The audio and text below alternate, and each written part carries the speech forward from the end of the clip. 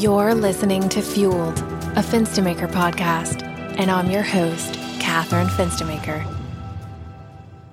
Today we have with us Greg Palmer, who, prior to his retirement late in 2020, served Finstamaker as Vice President of Contracts and Acquisitions. Greg was a key member of our executive team and was heavily involved in setting the company's strategic direction. In his VP role, Greg oversaw the details of all corporate contracts, including negotiations, management, and closeout for our diverse client base comprised of state and local agencies and governments, along with private industry. Greg's tenure with Finstamaker began in 1984, and from there, he dedicated over 3 decades of his life to our firm.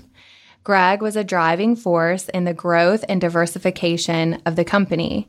He certainly played a vital role in the development of our firm's work ethic, culture, and values. And having said that, I thank you so much for taking time out of your retirement life to join me today and talk a little bit about the history of the company. Thank you for the opportunity. This is going to be great. I agree. I'm excited. So should we just jump right in? Let's do it. All right. So you joined Finstamaker, as I mentioned, in 1984. Can you describe the makeup of the company at that time and the role that you originally assumed?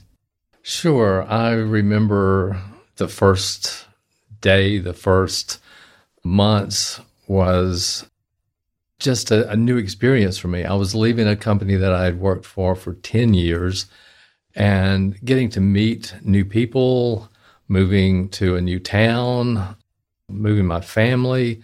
The company was small, so we got to get to know each other. I can remember the people's names, where they sat, their personalities, a very unique blend of personalities. Mr. Finstamaker and Mr. Curry were the mentors. They were the professional engineers, professional surveyors, and I was getting to join them as a professional surveyor. So that was a real benefit for me to have them, being in the new company. In the beginning, I brought work from Amoco with me. Mm-hmm. So that was your previous employer. Mm-hmm. So I had to finish up those projects before I could really take on a new project. But getting to spend time with Mr. Finstamaker and just in talking about surveying, about the work on the computer was great to get to spend some one-on-one time with him. Yeah. So those were your kind of direct mentorship opportunities, were Mr. Bill Curry and then my grandfather, who you call Mr. Finstamaker. Mr. Finstamaker, yes. Okay. So I had such a great respect for him. So you say you moved your family. So where were you moving from? I was with Amoco for 10 years in New Orleans, and we lived in Slidell. Okay. So not too far of a... No, it wasn't. Not too far of a trek. It wasn't a major cultural experience. So. Yeah. Okay. So like you mentioned, you came from Amoco, and that makes me curious, what enticed you to come work at Finstamaker from our perspective, sort of making a transition from the client side to the vendor side? Great question. Well, this question comes from John Finstamaker. I'm not sure if it has his signature on it, but this was one of his questions for you. It was different at Amoco. We hired Finstamaker and other companies to provide survey crews. So Amoco didn't have their own survey crews. So we could go out and spend as much time in the field as we needed. Mm-hmm. It was up to me when I was out in the field with the survey crew. So I'm not going to say money wasn't an object that stood in the way, where my supervisor, don't come back until you're comfortable. Mm-hmm. So it was that type of attitude. And with Amoco being a large company, then we had a lot of company... Like bureaucracy? Bureaucracy, yes. So raises, step-ups. So in the 10 years that I was there, I had bumped the ceiling of where I could go. Like hierarchically? Yes. Okay. So there was no other place for me to go. And that wasn't something I could get. My supervisor's job was my only move up. And in getting to know Bill and RJ through work and through tennis, that it wasn't an issue with a family-owned company. I didn't know where I could go or what I would be doing, but the freedom and the ability to move up in the company was just great. And that was the biggest factor of me coming to Lafayette. It is a little bit more nebulous at a family business, for sure, as far as roles and maneuvers and where you can transition and roles that you can assume. So I can definitely appreciate that. So that was the reason why I left, and I haven't regretted it for a minute. So, oh, that's so good to hear. So as it was explained to me, you came to Fenstermaker to work on the computer side of the business. Again, this is Intel coming from Uncle John. And you were assisting CH with his vision of fleshing out graphics behind the software that we were using at the time. So I'm wondering if you can talk a little bit about that. Sure. Amoco was a leader in the oil and gas industry on the computer side. Okay. We could generate a map of anywhere in the world in just a matter of minutes, which was great for the geologist and geophysicist, for the landmen. On the survey side, we were still doing calculations longhand. Oh, wow. And with the handheld computers, it was easier, but still we were way behind. So as part of my role at Amoco, I handled the offshore area throughout the Gulf. I had also picked up the computer interface, trying to develop software that we didn't have to go down and key in information into a key punch machine and go have it run, that we could be interactive on getting our calculations done. At the same time, CH was developing the software for Fenstermaker. Okay. And also looking for a graphical interface to be able to display the information rather than taking it to the plotter. Okay. Well, Amoco had a budget of millions of dollars for Intergraph equipment, and I worked with the IT department to customize the Intergraph software to work for surveying. So it was a natural fit when I came to Lafayette, and getting to talk with CH and look at what are our options for something that is smaller than $10 million budget. Oh, yeah, absolutely. So we worked with different companies on the graphic side as well as the mainframe systems to develop and grow our capabilities at Fenstermaker. And a lot of that is still being used today to be able to display our tabular data graphically. So. That's wild. I think in all of that description, you mentioned so many pieces of technology that I've never even heard of, like a punch system. Punch cards. A punch card. Oh, we would have to go down. I'm so lost. I would need pictures to tell me what that is. We would go down and sit at a keypad and type things in, and punch cards like the size of maybe 3 by 8 with holes punched in it. And then that was given to the operators at the desk, and they would run that through the mainframe and get out the information. Interpreted the results. Based on the holes in the punch card.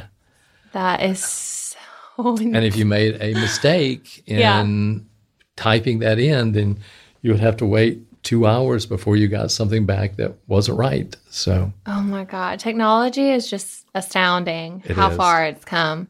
And I think about in the days of the next generation, like, will they know what a cassette disc is? Will they know what a floppy disk is? Will they know what a CD is. It just accelerates so quickly that things just become irrelevant in the blink of an eye.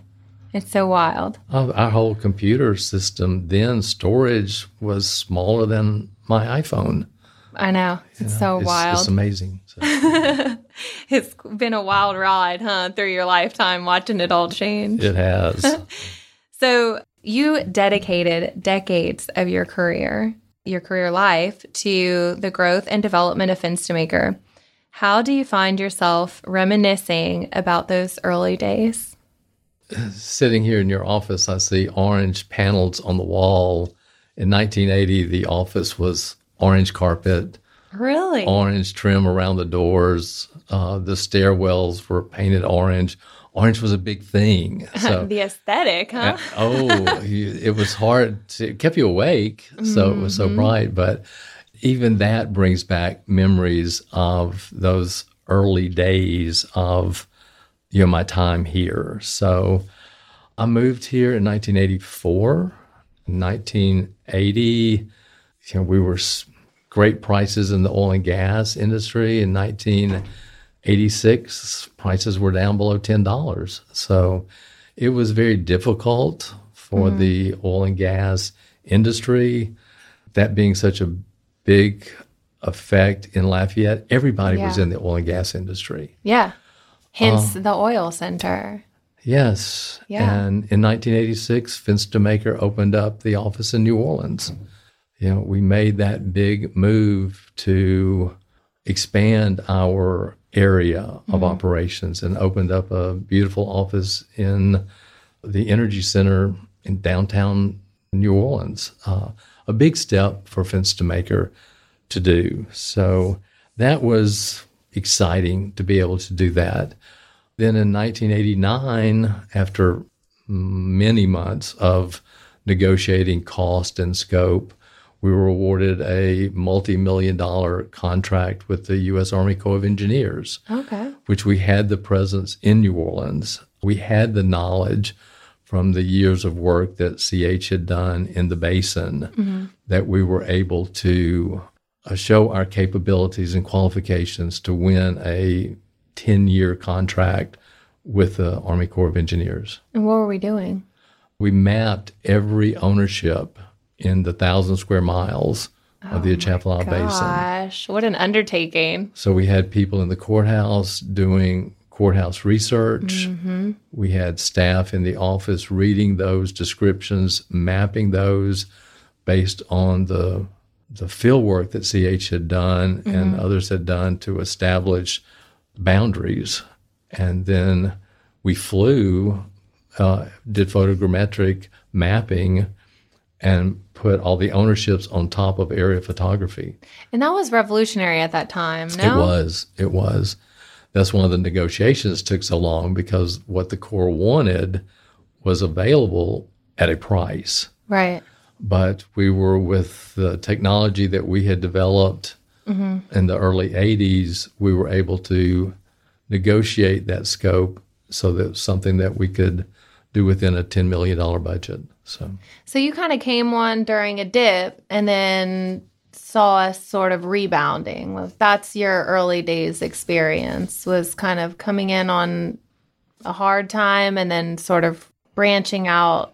We diversified. We took the survey knowledge and files and records that we had and moved that one step further, that we were able to do the mapping. And we were in the field. We monumented boundaries.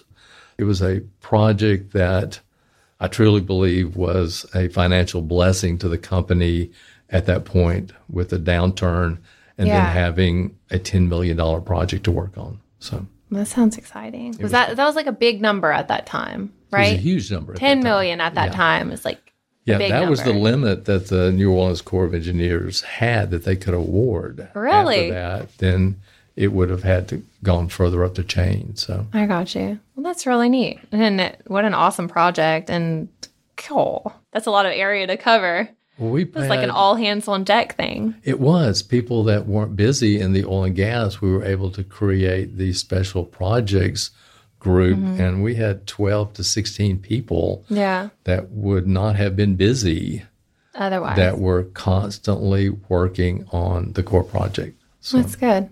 I like that story. So what strikes you when you think back about our founder, who most people refer to as CH, but we now know you call Mr. Fenstermaker. So what of his personality is memorable to you?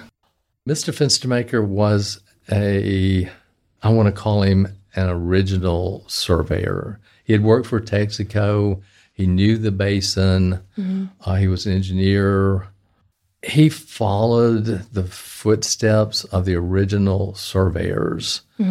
And as a surveyor, that was my favorite thing to do, was to take the handwritten notes from 1850 and go to the field and retrace in the footsteps of the people 100 years before us.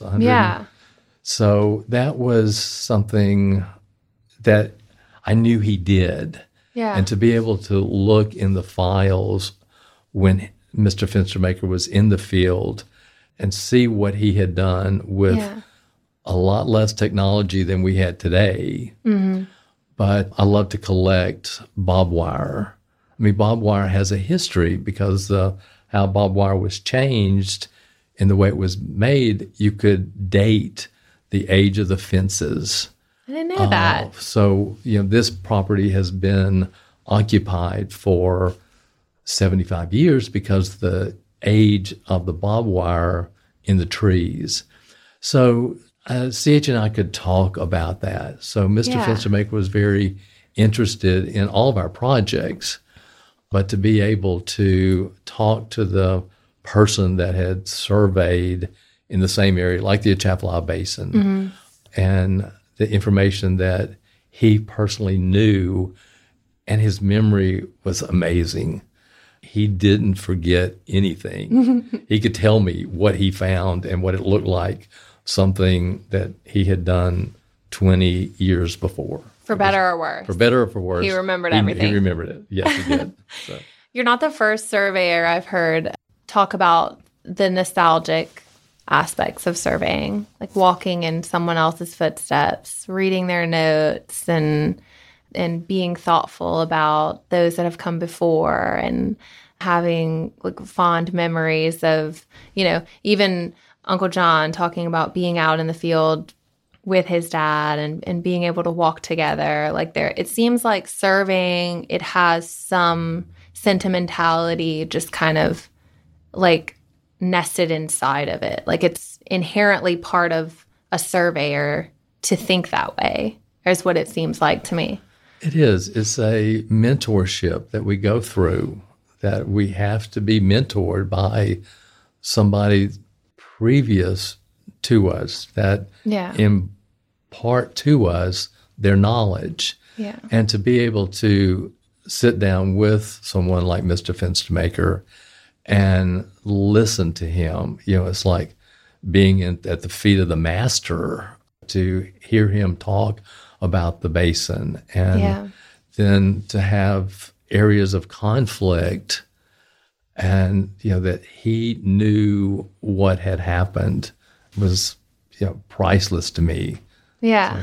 And I even think people who are new and coming in, they appreciate that about being at Fenstermaker, is that we have such a richness of experience with the people here, that they know if they're coming in that they have those opportunities for that mentorship. So Absolutely. I know that can be really special. So look, I've heard that my grandfather ran quite a tight ship, and I don't know if you reported directly to him, but how did you find our founder as a boss? I've heard the stories that preceded me in my time at Fenstermaker. I will point out that the coffee pot was located in the wrong spot. Because it was right outside his door. And if the conversation got a little bit loud, which he didn't like loud noises, he would step out, and it was amazing how 5 or 6 people could vanish in the middle of their sentence. So, And we also, the survey fill notes came in the morning in a briefcase, and they were put by the coffee pot. Really? So they were, our Fence to Maker Express would bring them up from New Iberia. So it was a space that people gathered to get the handwritten survey notes from the day before. Okay. And you would talk, but then the conversation would deviate from the survey notes. And now you've got people dilly-dallying on the clock. Huh? A little bit too long of discussion. And Mr. Fenstermaker would come out. He might not say anything, or he would go into Mr. Curry's office, but everybody got right back to work. They would just scatter. Oh, yeah. They knew. That's so funny. He was so rigid. He really was so rigid, like from all the things that I've heard, just very particular, very matter of fact, and no nonsense. No nonsense for sure. Yeah. So what do you consider foundational by way of the company's early values, and how do you think that CH helped to set that tone? From the beginning, CH always provided a quality product. And to me, that has been, for my 37 years, I've never questioned the quality of work that Fence to Maker provided. And I think that was one thing that came from him, was the quality of what he gave to the clients. Just operating with exactitude, operating like looking for excellence. Yes. Is that? So the ability to, produce quality. And I'm going to have to mention your grandmother, Miss Willie. Okay, I'll allow it. She would come visit the office, which was amazing. And to me, that is our family is one of our cultural pillars. And I would always go to the front when Miss Willie came in. Oh, yeah. As just the loving person that she was. And she made me feel as part of the family. So she's someone that I miss, but oh, definitely. Yeah, the Miss Willie Garden, but the loving care that she had for her children and her grandchildren, it was great. So those are the cultural things that I look at because they were a team, and our quality from Mr. Fence to Maker and our focus on family from Miss Willie. Oh, I love that. I love that you mentioned her. I think about her often, and even whenever I'm driving down this East Bayou and I pass by, where she lived in the latter years of her life, and every now and again my mind will say, oh, I'm going to go stop by. It's the strangest thing. She's been gone a long time, but I still think of her like, oh, she might be just around the corner. I could go pop in and have a root beer float with her or something, It's great how the pictures in our hearts can bring us such joy of times past. So. Yeah, I agree.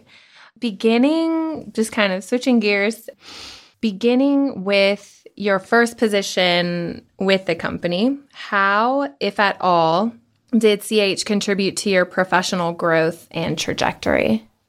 Like I've mentioned earlier, CH and I had a common interest in the computer. Yes. And how the computer could save us time, could alleviate some errors that we would make in our longhand calculations. Okay. And just to go pull the file and look at 11 by 17 calculation sheets, and all that was in handwritten. Wow. So you could transcribe numbers where the knowing that the computer was going to be redundant in what it did every day the same way.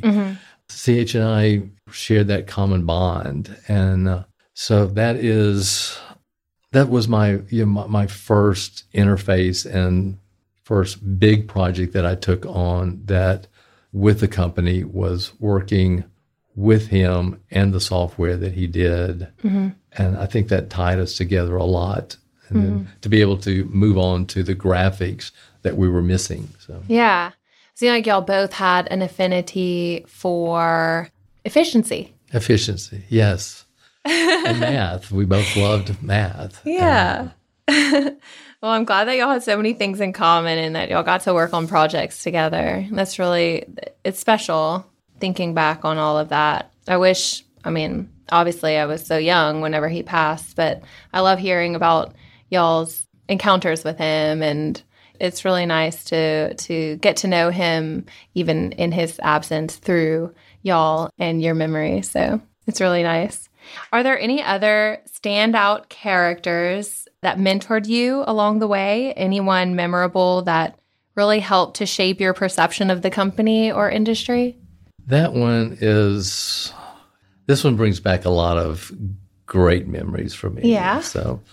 And I have to go back to my days at Amoco, the 10 years I spent there. L.O. Ray was my supervisor, but he was a great, great mentor. And he always said that when the staff got their license as a surveyor, the weight was lifted off of his shoulder because he was the only person there that reviewed our work and put his signature and his stamp, the work that we were doing under his supervision. So it was the years I spent with him was just incredible. My best friend at Amoco was Bill Daniel, and he's has been a friend of the Fenstermaker organization, still is today. He and I became licensed surveyors at the same time. He was I'm going to use the word irritant, because he would stick his head in my office and ask me, have you done this yet? Okay, we call that an accountability partner these days, okay? But I have to say, it was irritating. So he was, probably a month ahead of me in getting things done as far as getting licensed. But I do give him a huge credit and thank you for sticking his head in and keeping me accountable to stay on track with getting my license. Then, Bill Fenstermaker is an influencer in the office, in his other business, his personal life. Everybody knows Bill. I know. It's just, he has been a huge influence in my life. We have that in common, Oh, yes, definitely. Oh, your Uncle Brad. We always called him Brad Dad. I mean, he was... I've never heard that. Brad Dad. I mean, he was just the dad. Oh. And the Eagle Scout. He definitely was an Eagle Scout. That just ran through his being of being this Eagle Scout. Uncle Brad? Yes. Come on. Oh, yeah. So I spent hours on the opposite side of his desk. So what he could teach me to do meant he didn't have to do it. He could get me to do it. Okay. But the conversations we had in the process, and just his family values, his son Greg, my son Greg were the same age. Christy being older, he could give me advice on the raising a daughter. Yeah. So Brad was very, very memorable. Yeah. Personal and professional mentorship. Yes, absolutely. And RJ, RJ should have been a priest. Everybody that had a problem came to RJ. And problem solver extraordinaire. Exactly. He knew, he would listen and he would bounce it right back and help me realize the answer. Yeah. But, RJ was great. Knew everybody in the oil and gas industry, but I should have wore his priestly attire, so he because people were going to come confess to him. So. I don't know if Judy would have liked that, though. No. She would have been missing out on too many morning walks. Exactly. So those are your mentors. Those are. So I love that. Well, we all need mentors, in life. We do. To grow. It's interesting, like as I get older, having now people sort of look to me for mentorship, which I find is like an interesting perspective change. It's not just that someone seeks your mentorship, it's that you're willing to give it. And so that's it's a gift. It's a gift to receive mentorship, and then it's a gift to give mentorship as well. That is one of my rewards. Yeah. Is to be able to mentor and to see the people here that I mentored that have become licensed surveyors. I love that. It just makes me so proud. And for a profession as a land surveyor to know that this person is going to be true to the profession. Yeah. And steward it. Yeah. And carry it forward. And then forward and forward. And you never know how many surveyors you may have created. Correct. Just branches out. So you wore many different hats within the company throughout your years here. Can you talk a bit about that and how your varying involvement allowed you an interesting vantage point on the firm? If you have ever been in my office, my bookcases, yes, that was my life in a bookcase. Mm-hmm. Those hats that I wore gave me an opportunity to do different things, to grow in different ways, experience life differently. Mm-hmm. So, as a PLS, getting to be in the field surveying, getting shot at by the landowner. Oh my gosh. Being threatened by the landowners. That we grow by that. I'm protective of my home. Yeah. And people that I'm looking at putting a pipeline across their property, they were protective of their property. So being that PLS, getting to mentor people at Fence2Maker was a joy, brought joy. And that PLS after my name defined who I was. Yeah. I'm not just Greg Palmer. I'm Gregory L. Palmer, PLS. Yeah. So that was, that gave me a sense of being because I was. Yeah, it carries some weight to it as well. A PLS. Yeah. Being a project manager is a different role because you've got somebody that you're trying to provide a service to that, they're basically paying the bill. I'm going to charge you, but you're going to provide a service. Yeah. So that brought a lot of different skills. You have to learn how to be a project manager, to learn to listen. So that was a hat that I put on and took off. As we opened up new offices, I was able to open up a couple of offices, which was a difficult hat to wear. Yeah. It was an exciting hat to wear. You're in a different area. You're meeting different people. But this is the time management, managing people, looking at the finances, looking at new clients, a different hat, a bigger hat, bigger shoes to fill as well. So that was, but very, very rewarding for me.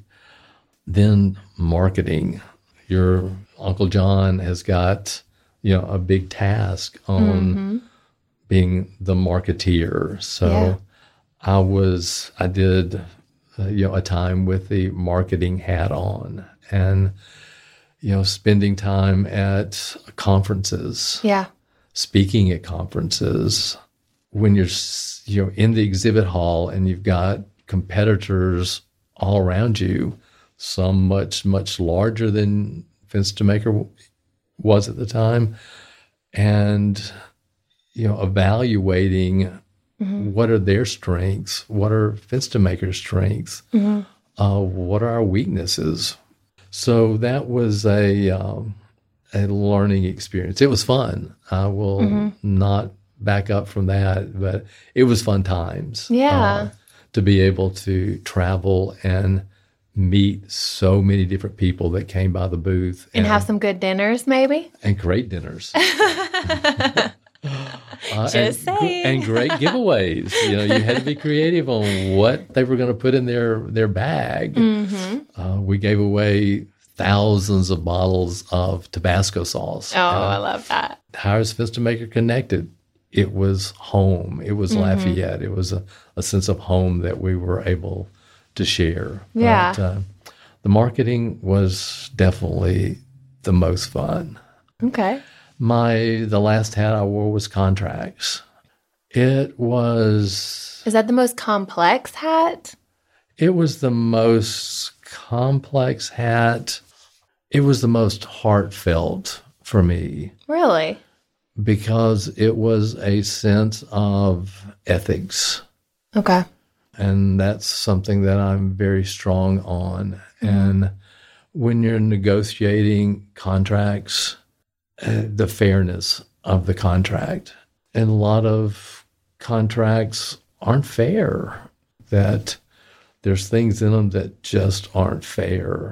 And that was, for me, that pulled the heartstrings for me, that can I put my name that on this line and feel good about it? Okay. And that was my way of protecting Fence to Maker. Oh, yeah. Absolutely. That's the gatekeeper role. Yes. I feel very comfortable signing this contract because Fence to Maker is fairly protected. We could make a mistake, but the contract is going to be what protects us. So that was my favorite, and also plays with my heart. So So having done all of that, from into the field to in the exhibit halls to between the lines of contracts, do you feel like all of that sort of played into like one another? Did you see it more of a like stepping stones along the way? Like, how did all of that form? Like, did that just deepen your appreciation for the firm? How did all of those different perspectives contribute to like your overarching, I want to say like love of the firm, because I know you have that. Oh. Obviously, you dedicated so much of your career life here.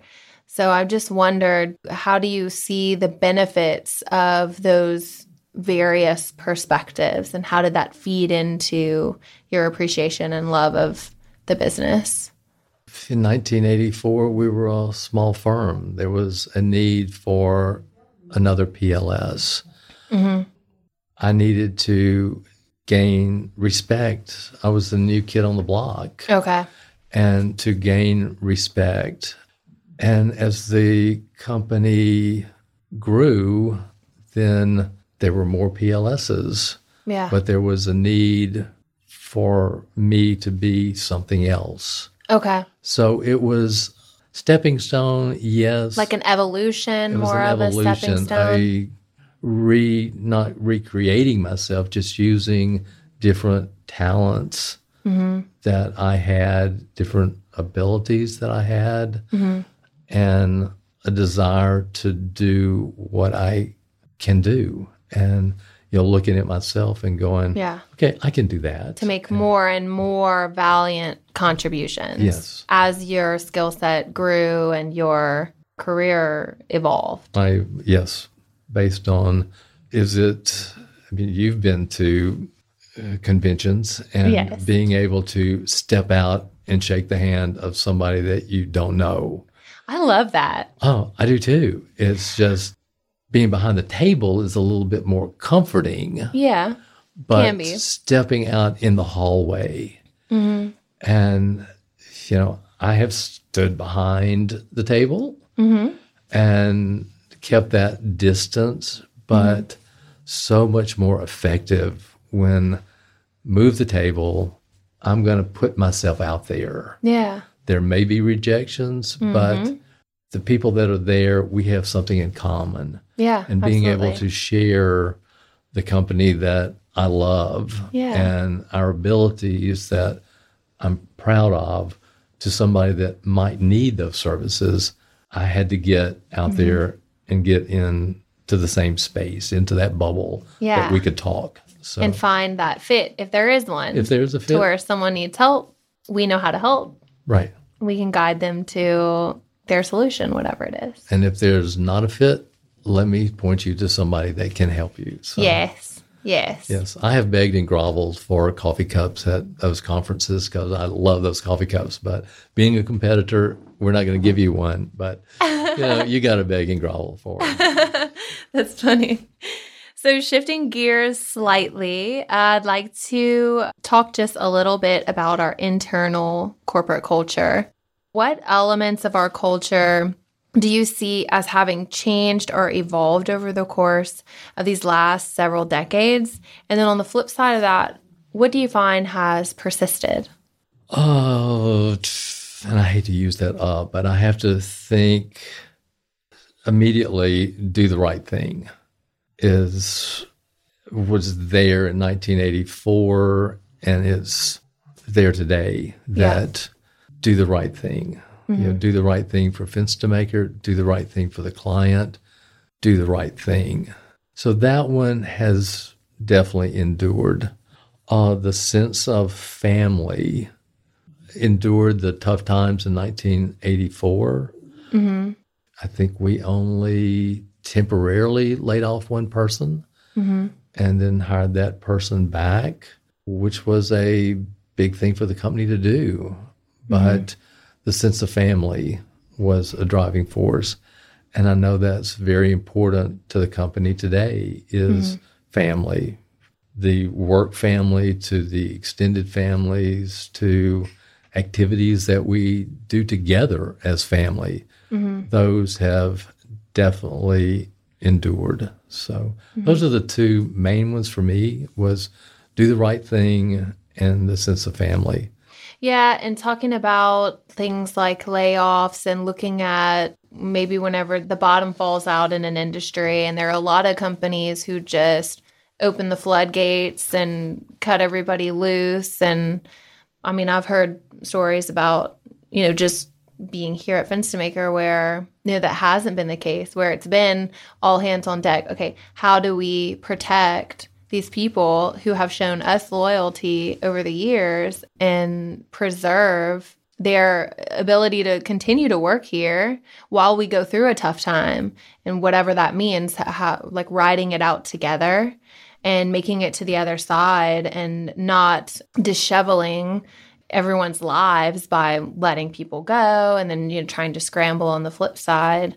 I think that also, maybe in your opinion, I don't know, but it speaks to like that family. Is that kind of what you're referring to? Absolutely. So we haven't had those layoffs. We have used different skills of the people that we have kept. It's been because our sense of family is so strong that the company is going to take care of its own. And it has over 40 years that the 40 years that I've been aware of it. The Fenstermaker has taken care of me and my family, in times that I was sick, open heart surgery, the company was always there. And, I feel like that's something that I'm just proud of. Yes, absolutely. I'm so proud of that. It's very special. It's very rare. And I feel like, I can take pride in those decisions that have been made. They weren't my decisions, the family decisions, the firm decisions, but they're really special. So I'm sure that was neat to be a part of all of that and as it unfolded. Describe watching and being a part of the company's evolution over the years. What are some defining moments in your opinion? Oh, wow. Defining moments. When I look at the defining moments of my life, somehow it's always associated with a person. Okay. Somebody has come into my life and done something, assisted me, corrected me, loved me more today than they did yesterday, something. So when I look at the people that have into Fenstermaker for a short time or for a lifetime, like Dr. Cam Yes. was a moment in time. Yeah. Dr. John Foray is, I think he shifted, our direction slightly. That needle moved a little bit. Like a tide shifter. Yes. I mean, Bill has always been a influencer and changed the needle when he felt the need. Shifted, can I put my finger on that? No. But I know he has been that strength in the company. Garvin Pittman, with his experience, great guy. Oh, totally. I've sat and listened to him lecture, and I'm at the feet of the master right here. Yeah. But we have some special people.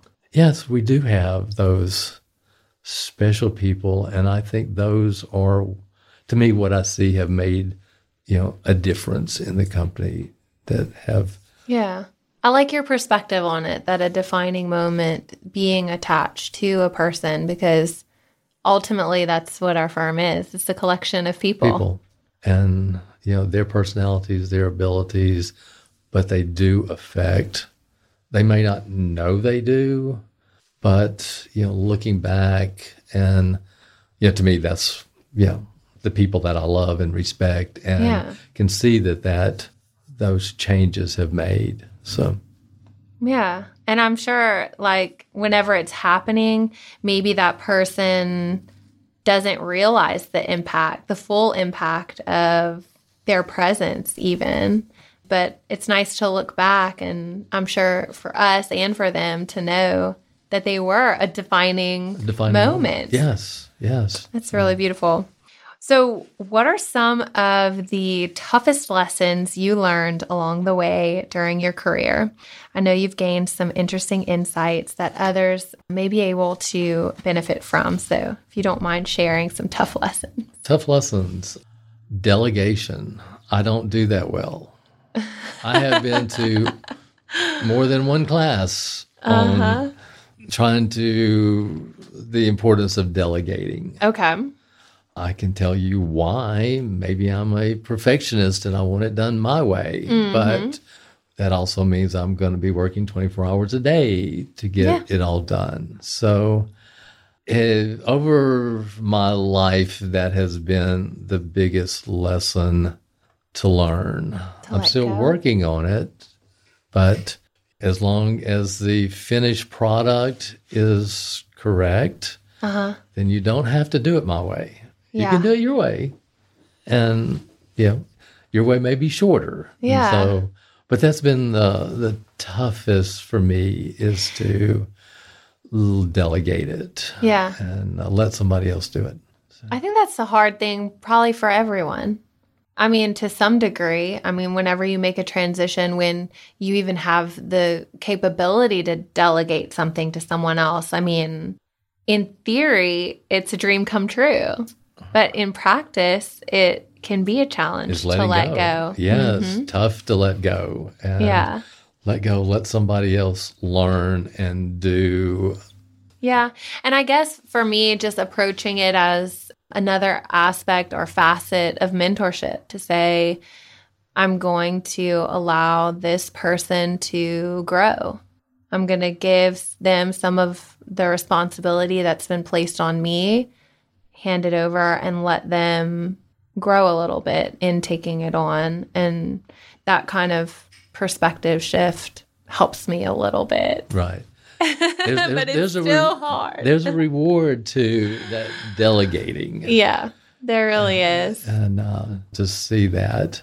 Oh, this other one I think is when there's a conflict. Okay. A conflict between a coworker or a conflict with a new policy is to deal with it today. Yep. Don't wait till tomorrow because it's only going to internalize and get bigger and bigger. But just to deal with the conflict. To approach it, to not shy away from it, not let resentment build. Correct. Yeah. All of the ugly things will keep growing. If left unattended. With left unattended. I went one time to a panel discussion in New Orleans. It was actually a women's leadership event.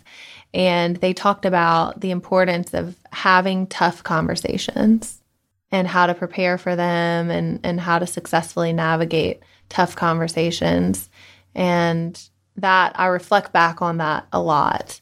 And it emboldens me at times to be proactive in having a hard conversation, even if it is uncomfortable, it is the right thing. It is the right thing. It's, for me, in some of those conflicts, I didn't feel good. It made me sick.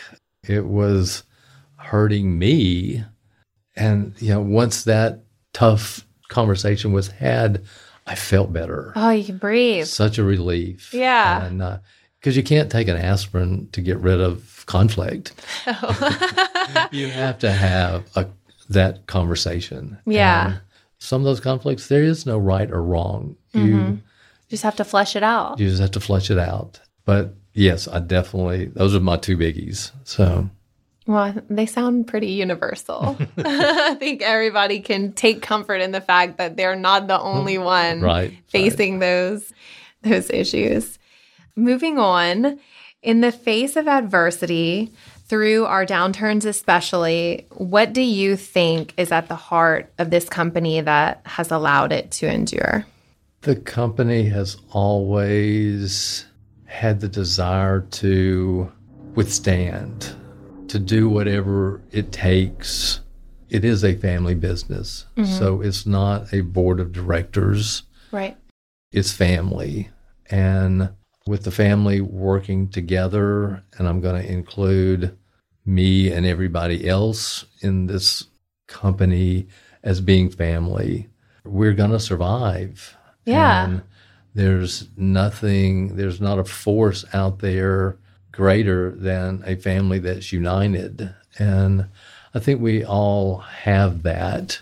Yeah. That we're proud of the Fenster-Maker name. Yeah. And we wear it well and on all of our shirts. And, but that I used to say, I had Fenster-Maker's name tattooed on my body. But, and so, now, I hope that's not true, but I won't search you. My wife would not let me do that. But it is there. It's inside me, the love for the company and to have it succeed. And I don't know what greatness Fenster-Maker has in the future, but I know how much we've grown in the past 37 years. Yeah. And I remember when we hit a certain spot in revenue, how we celebrated. Yeah. And, to know the goals of the company today, it's just so exciting. And there's just no limit, in my opinion, as to what Fenster-Maker can achieve. You know what I like is how at some point, you're with a firm and then it becomes a part of you. Like you care so much for it and you're invested so much in it that it is almost an extension of you or you are an extension of it. Do you know? I do. And to some of the decisions, I made them as if I were an owner. Mm-hmm. Because this is the best thing for the company. Yep. So because I care so much about the company. Yeah. Because the company, I'm a part of the company. Yes. And, so to making those decisions and working as if I were an owner. Yeah. And, I think that's a good mentality. yeah. I mean, once you take that I am an owner, then I have a responsibility. Yeah. A vested interest. I have a vested interest. Thank you. Oh, Greg, I love chatting with you. You're so sentimental. It's perfect. What advice would you give to someone just joining our firm? What would you share that might allow them to better understand our culture and where we've come from? Number one, be yourself. Don't try to be somebody else. Be yourself. Mm-hmm. Be honest. You can make a mistake. We all make mistakes, but be honest. Mm-hmm. Ask for help. Okay, that's a good one. You're not out there on your own. You're on a team. Ask for help. Mm-hmm. And I think having confidence in yourself. As a new employee, you're part of the team. You're part of the company. You're part of the family. Don't doubt your capabilities. You've gone through the process. You're here for a reason. Yes, be confident. And you've got to have that confidence in your ability. So that would be my advice. It's great advice. All of it. Okay. Where do you think you were able to make an impact on our family business? And what do you hope to have left as a lasting impression? You mentioned sentimental. Well, here I go. I'm here for it, Greg.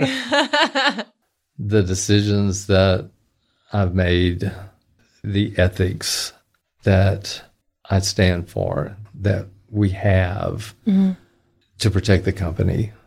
That was everything that I did was my ethical boundaries were there, and I'm not going to see how close to my ethics I can get. Mm-hmm. I'm not going to step over those boundaries, but, to protect the company ethically was my biggie. So, yeah. And do you feel like when you passed the baton at your retirement, you felt confident that you had communicated that effectively and that now that sentiment is being shepherded by your successor? Absolutely. Absolutely. And I was going to say, Angela is great. Yeah, so. I was going to ask, how was your time mentoring her into that new role? It was some of the best times that I had. It made the thought of retirement so much better. Because you knew. Because I knew that it was, I think the last part of your question was, what am I leaving behind? Mm-hmm. And, leaving a part of myself with everybody. Yeah. And, I knew Angela was the person that I was going to leave that little bit of me with Angela. And we had lunch together before this.